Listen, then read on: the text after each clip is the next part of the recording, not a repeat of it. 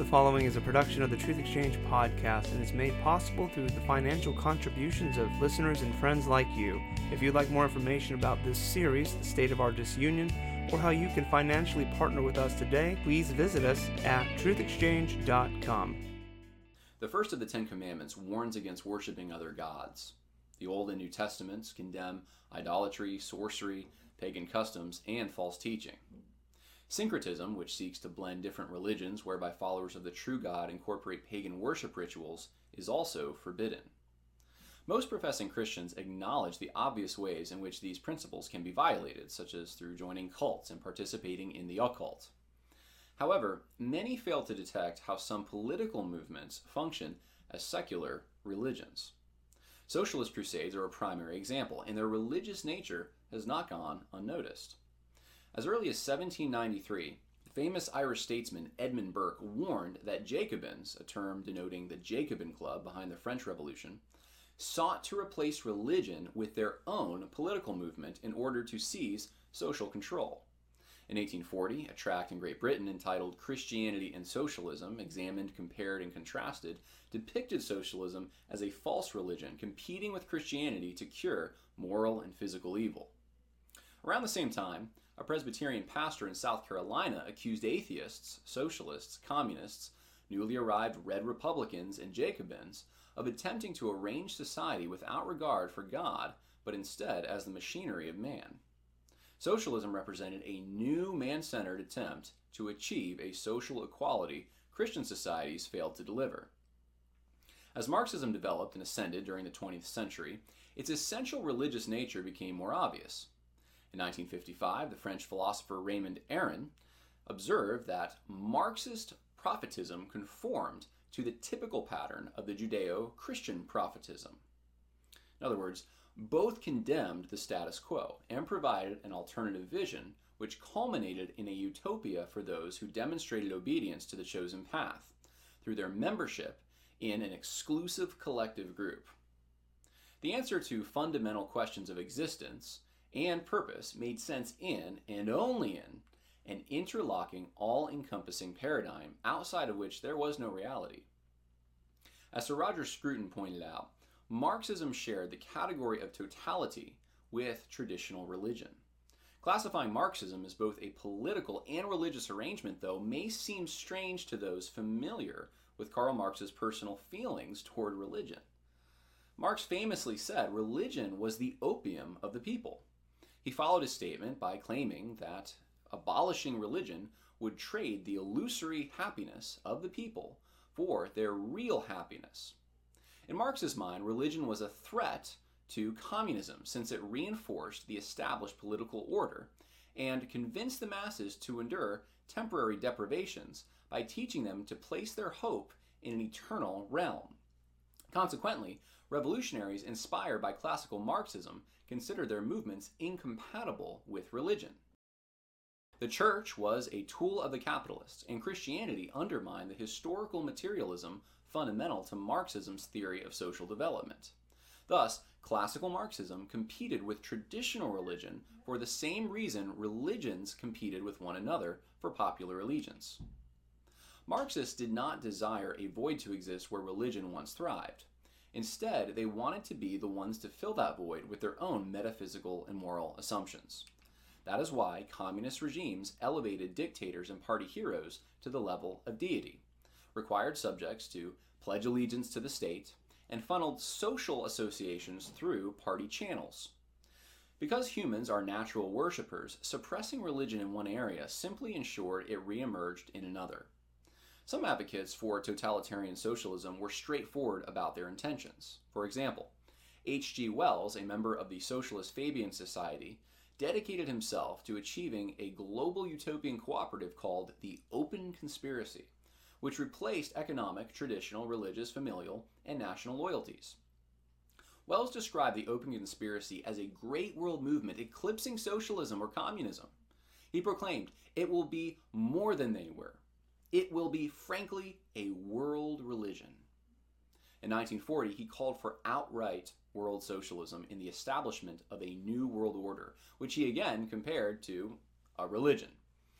Though most 20th century totalitarian schemes opposed or replaced Christianity, liberation theology represented an effort to infuse Christian teaching with Marxist understandings. Rather than using Christianity to bolster the established order, as Marx had feared, liberation theologians created a version of the faith bent on destroying the status quo in favor of an egalitarian social revolution. Relying on insights from Marxism, these innovators crafted an interpretation of the Christian faith out of the experience of the poor. Perhaps the most famous liberation theologian was Gustavo Gutierrez, a Dominican priest who learned about Marxism while studying in France. In his popular 1971 book, A Theology of Liberation, Gutierrez commended Marx's critique of capitalistic societies for pointing the way toward an era in history when man can live humanly. Gutierrez believed the biblical command to love neighbor was a call to transform social structures which benefited the few while exploiting certain classes, peoples, and races. Ultimately, Gutierrez wanted a radical change in the foundation of society which challenged the private ownership of the means of production. This would be accomplished in a Christian framework. Jesus' vision was to achieve a different society, where God's love dispelled all injustice, privilege, oppression, or narrow nationalism. The gospel included political liberation and involved the problem of social injustice caused by sin. The marginalized in their moral purity set the template for this societal salvation as others, whether Christians or not, were converted through working to liberate the poor and oppressed. Liberation theology distorted the reason for Christ's first coming, modified the mission of the church, denied the universality of sin, destroyed traditional Christian teaching on social order, and added to the gospel. It was a version of Christianity conformed to Marxism, or perhaps liberation theology can best be summarized as a Marxist faith built on a Christian foundation. Although liberation theology started in South America in a Roman Catholic context, similar versions arose throughout the world and were adopted by feminists, racial groups, homosexuals, and other faiths and traditions. The most influential outgrowth in the United States is Black liberation theology, which profoundly shaped political figures such as Cornel West, Barack Obama, and Raphael Warnock. James Cone, the founder of Black liberation theology, may have strayed farther from orthodoxy than Gustavo Gutierrez. In his 1969 book, Black Theology and Black Power, Cone crafted a theology whose sole purpose was to apply the freeing power of the gospel to black people under white oppression. In his most popular work, The Cross and the Lynching Tree, Cone solidified his views. He believed the gospel was found wherever poor people struggle for justice. Jesus came to earth to show solidarity with the oppressed. Salvation included black people empowered to love their own blackness.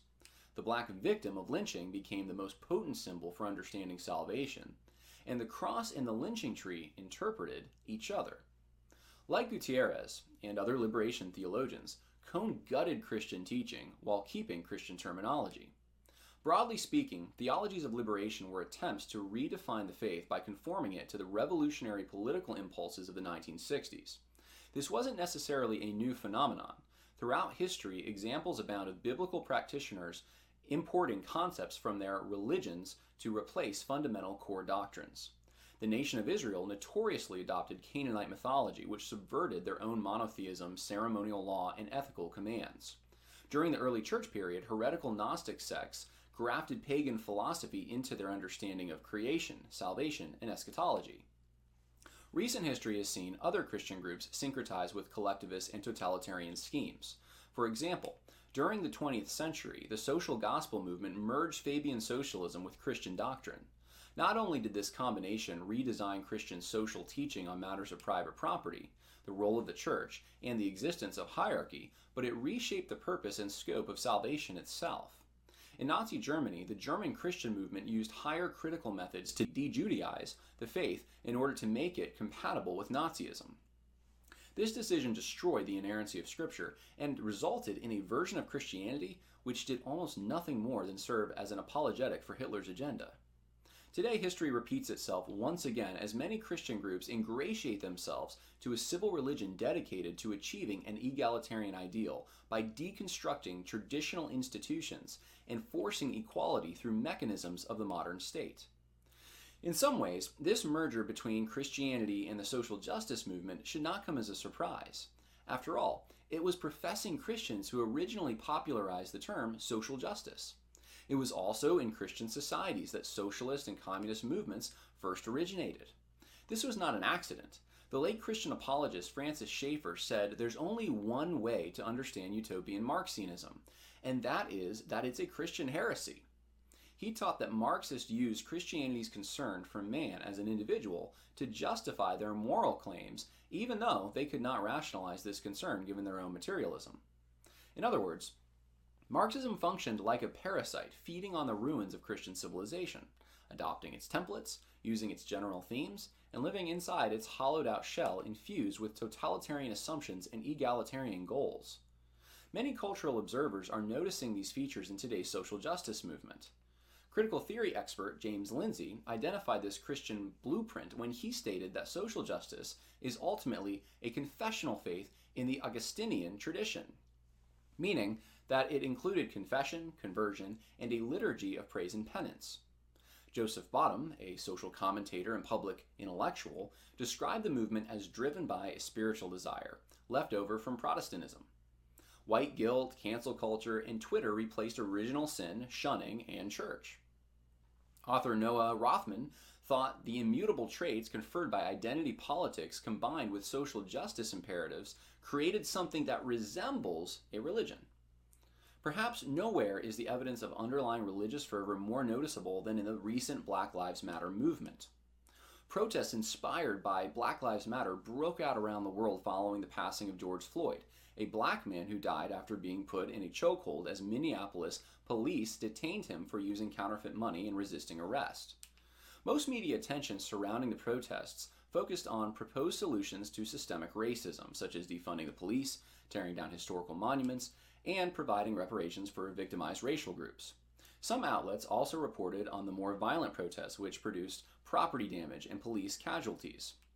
Many Americans were already familiar with the political debate sparked by allegations of police abuse in previous incidents. The difference in this particular scenario was both the massive scale of the movement and what appeared to be the peculiar religious sacraments accompanying it. Paintings elevating the victims of alleged police brutality to an almost saint-like status appeared around the world, while thousands of protesters acted out scenes from their final moments by imitating the victim's body, position, or chanting their last words. It also became ritualistic for protest attendees to raise black power fists and kneel in unison on the ground. Members of Congress famously donned West African kente cloth as they kneeled for over 8 minutes in recognition of George Floyd's death. In a show of submission to the Black Lives Matter narrative, police officers would also often kneel before protesters.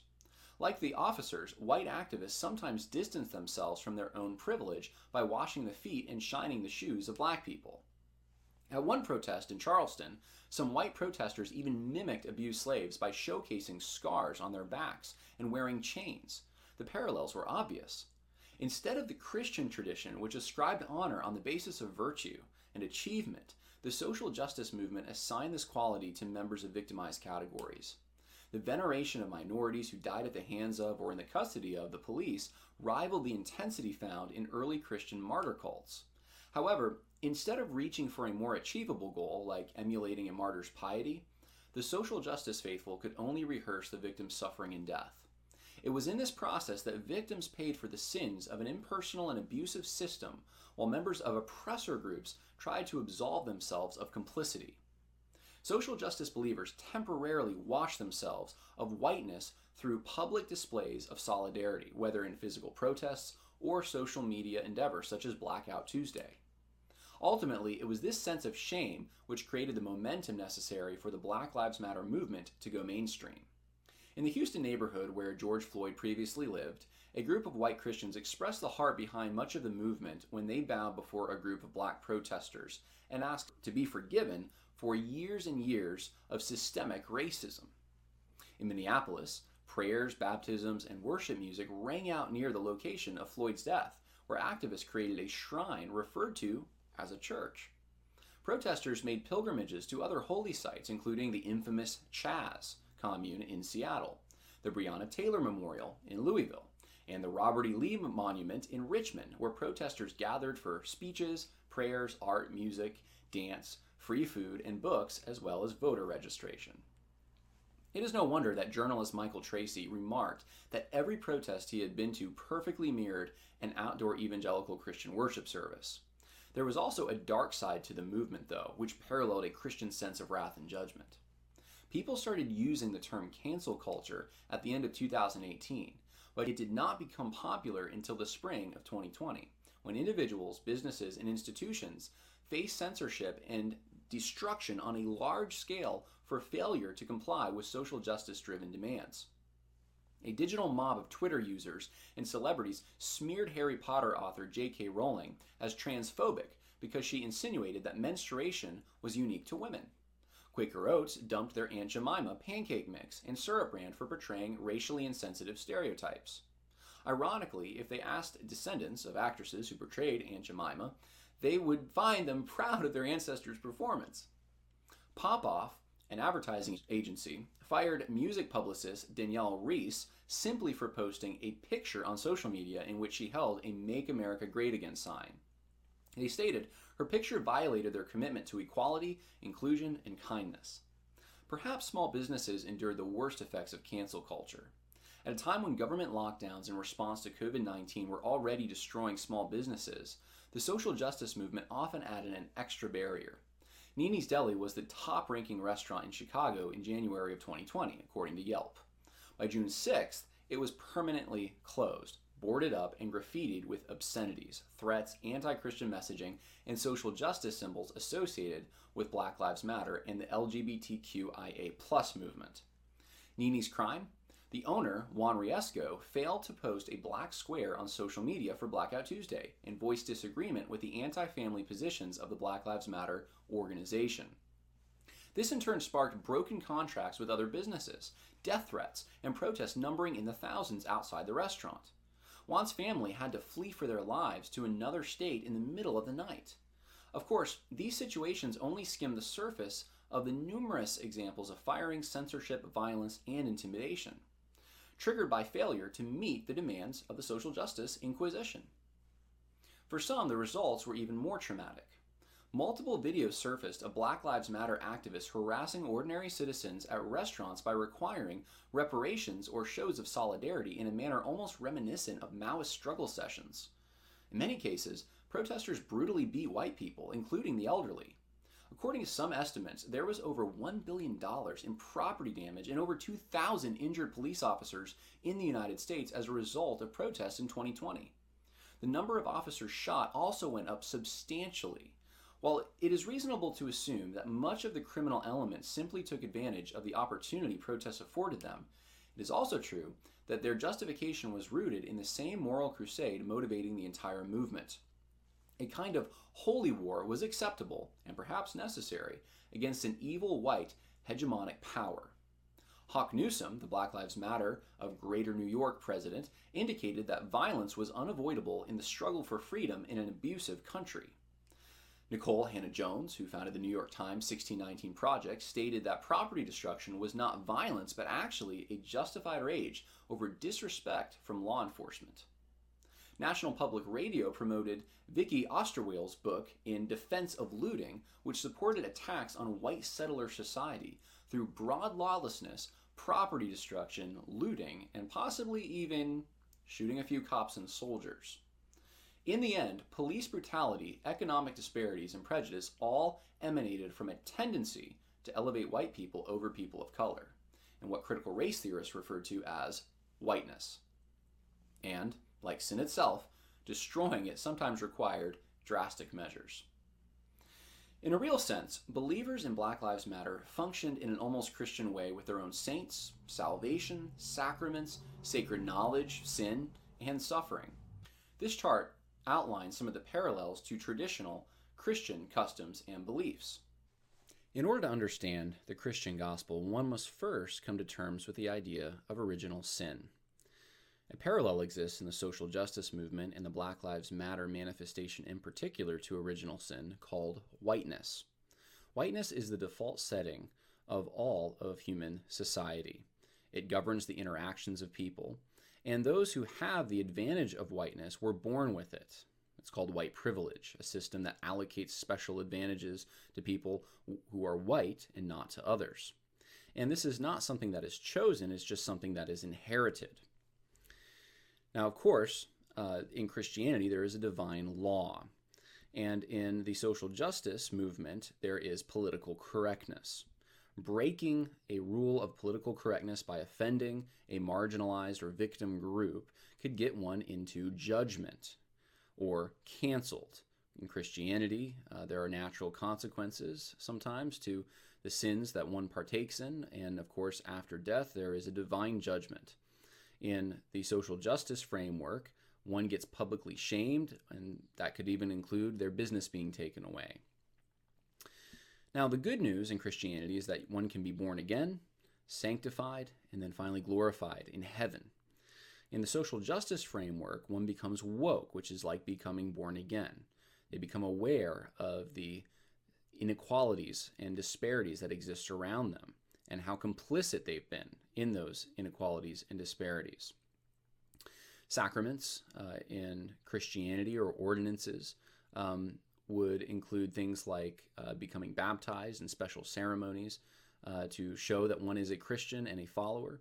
Well, in the social justice movement, progressive political action, social media sometimes even plays a role in this to show one's self that they are part of the social justice religion.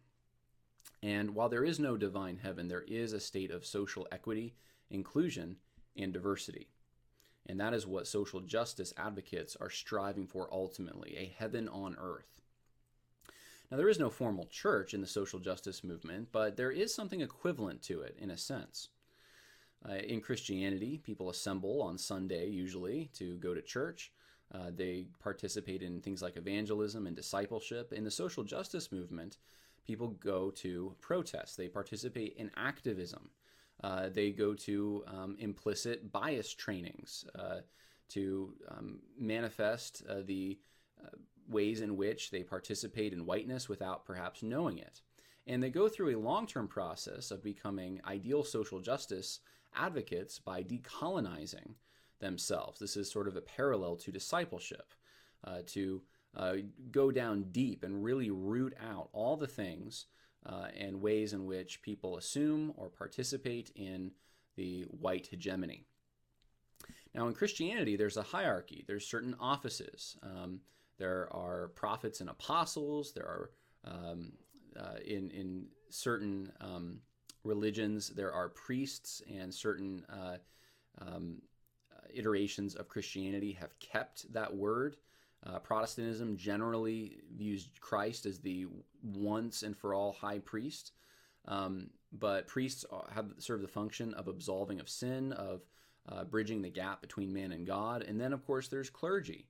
And in the social justice framework, there are critical theorists. They serve as the prophets. They can interpret the experience of the minority and victim groups. They are able to get that information and then to communicate it. And then the media serve as priests, whether that's social media or mainstream media. The media will absolve someone of their sin if they violate political correctness, or more often than not, they will condemn that person. And then, of course, the clergy would be the community organizers, those who are the foot soldiers on the ground who take what the critical theorists advocate and then apply it. Now, in Christianity, God has a certain nature. Some of the attributes of God include his love, his justice, his divine providence. In social justice, there is a parallel to this, in a sense. For providence, there is social conflict theory. Inescapably, every relationship eventually has some kind of component that it reduces to that is a competition between power relationships of some kind. There's a conflict going on between social groups, and this explains how societies function. Rather than inheriting something or having a special privilege because of the providence of God is rather due to something like white privilege. So that would come from social conflict theory. In Christianity, there is a sense of love that is to be exercised in charity to others. In the social justice movement, this takes the form of revolution. It is more of a corporate kind of action to take down institutions that promote the hegemony and promote inequality. In Christianity, there is a form of justice, equality before the law, and ultimately the source of this justice is God himself and his character. In the social justice movement, the state becomes the source and the one to administer justice itself. The state cannot be questioned. It takes on a divine attribute, ultimately. Now, in order to communicate with God or to understand God's communication to man in Christianity, one must have a sense of divine revelation through natural revelation and then, more importantly, perhaps, special revelation. In the social justice framework, there's also a form of revelation. Oppressed perspectives are the inspiration. Those are the divine perspectives that may not be questioned. And then there are woke books that serve as the canon. Books like White Fragility. In the Christian religion, there are equivalents now for syncretized social justice Christianity, like Color of Compromise and other popular books like this. And then, of course, in Christianity, there are seminaries to train pastors for the ministry. In social justice, there are social studies programs at universities that really do the same thing, just for another religion. And then the anthropology of social justice also has some, though it's very different, parallels to Christianity. In Christianity, there is the world, the flesh, and the devil that manifest sin and evil and the curse that is on humankind. In the social justice framework, there is systemic racism, which is an equivalent to the world. There is white privilege, which is just like the flesh. And then, of course, white supremacists are often vilified just like demons or the devil. In Christianity, there is a hope because every person is made in the image of God.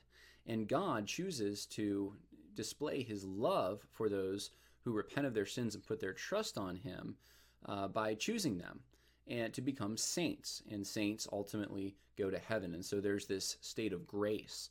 In the social justice movement, there really is not a state of grace, but there is a parallel to the image of God, and that is intersectionality.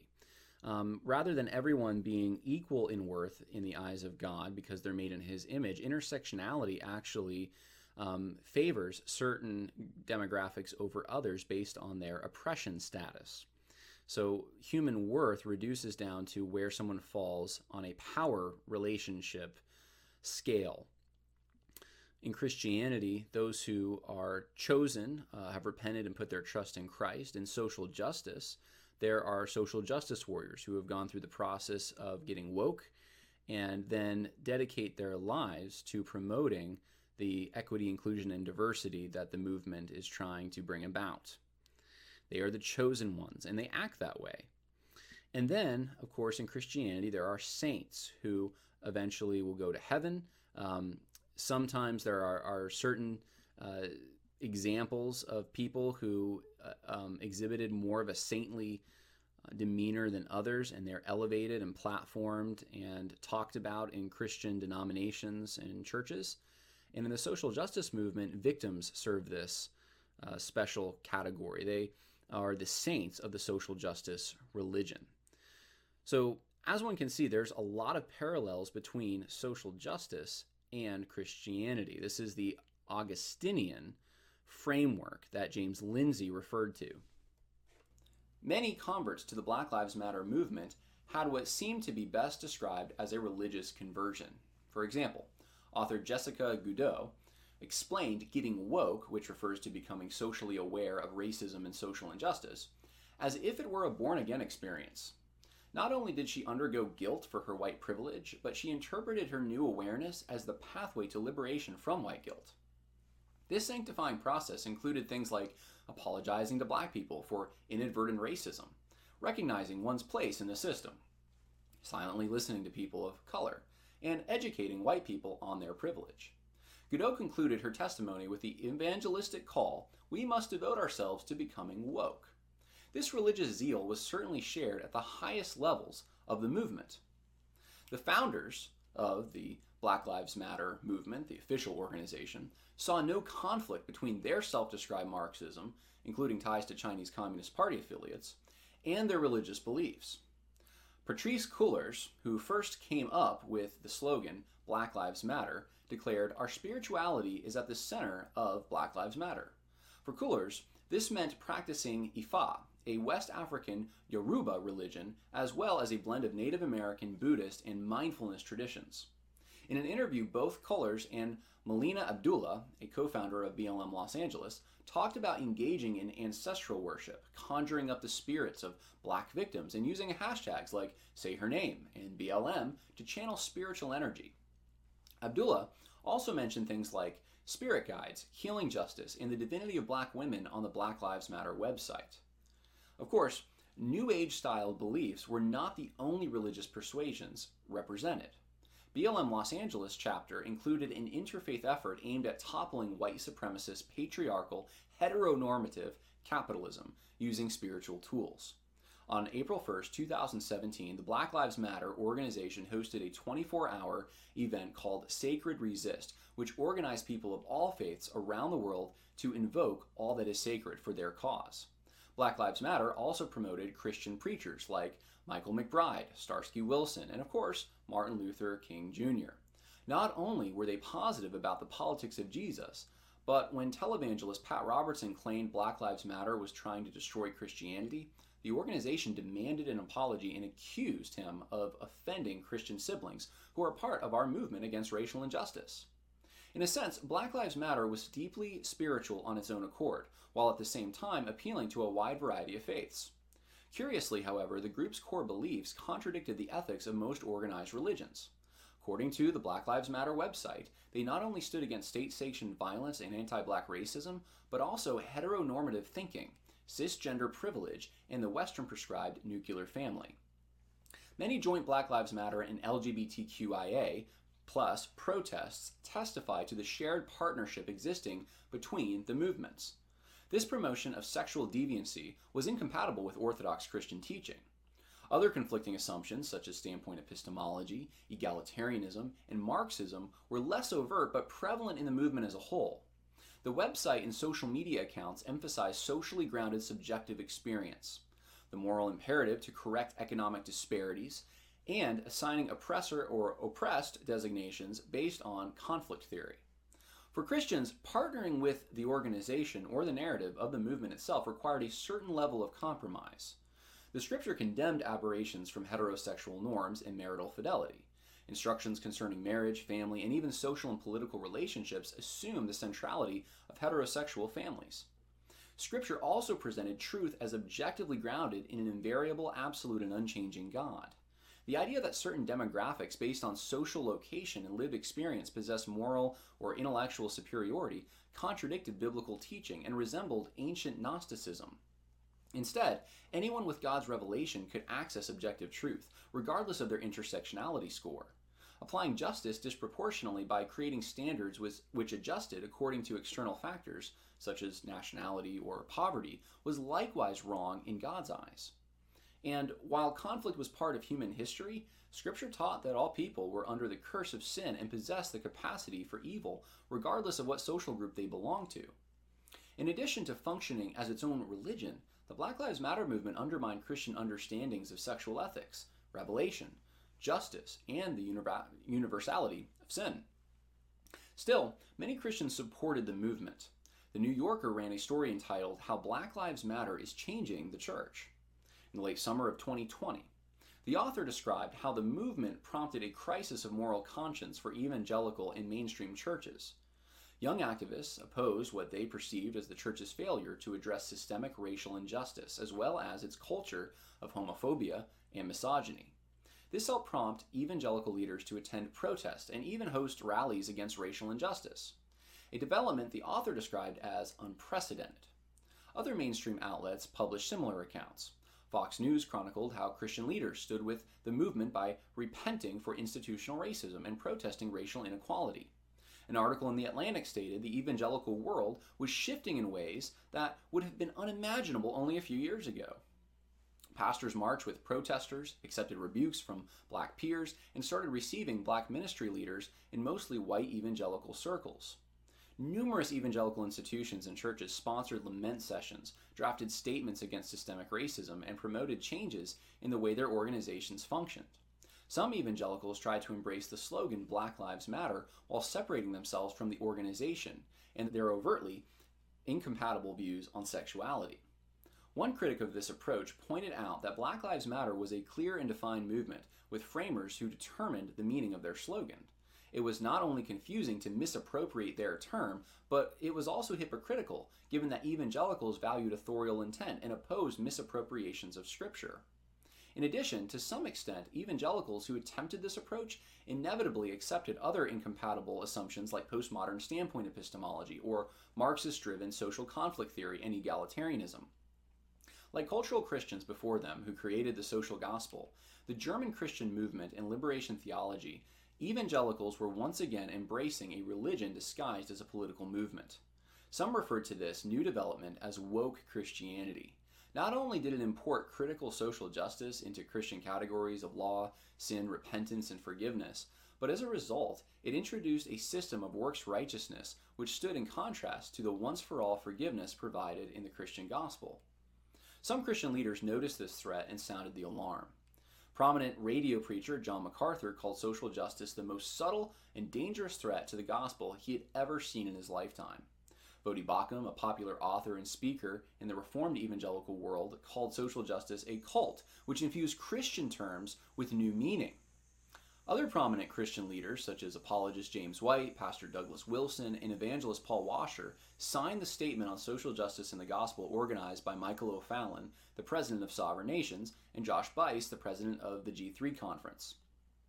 The statement clearly identified postmodern ideologies derived from intersectionality, radical feminism, and critical race theory, as inconsistent with biblical teaching.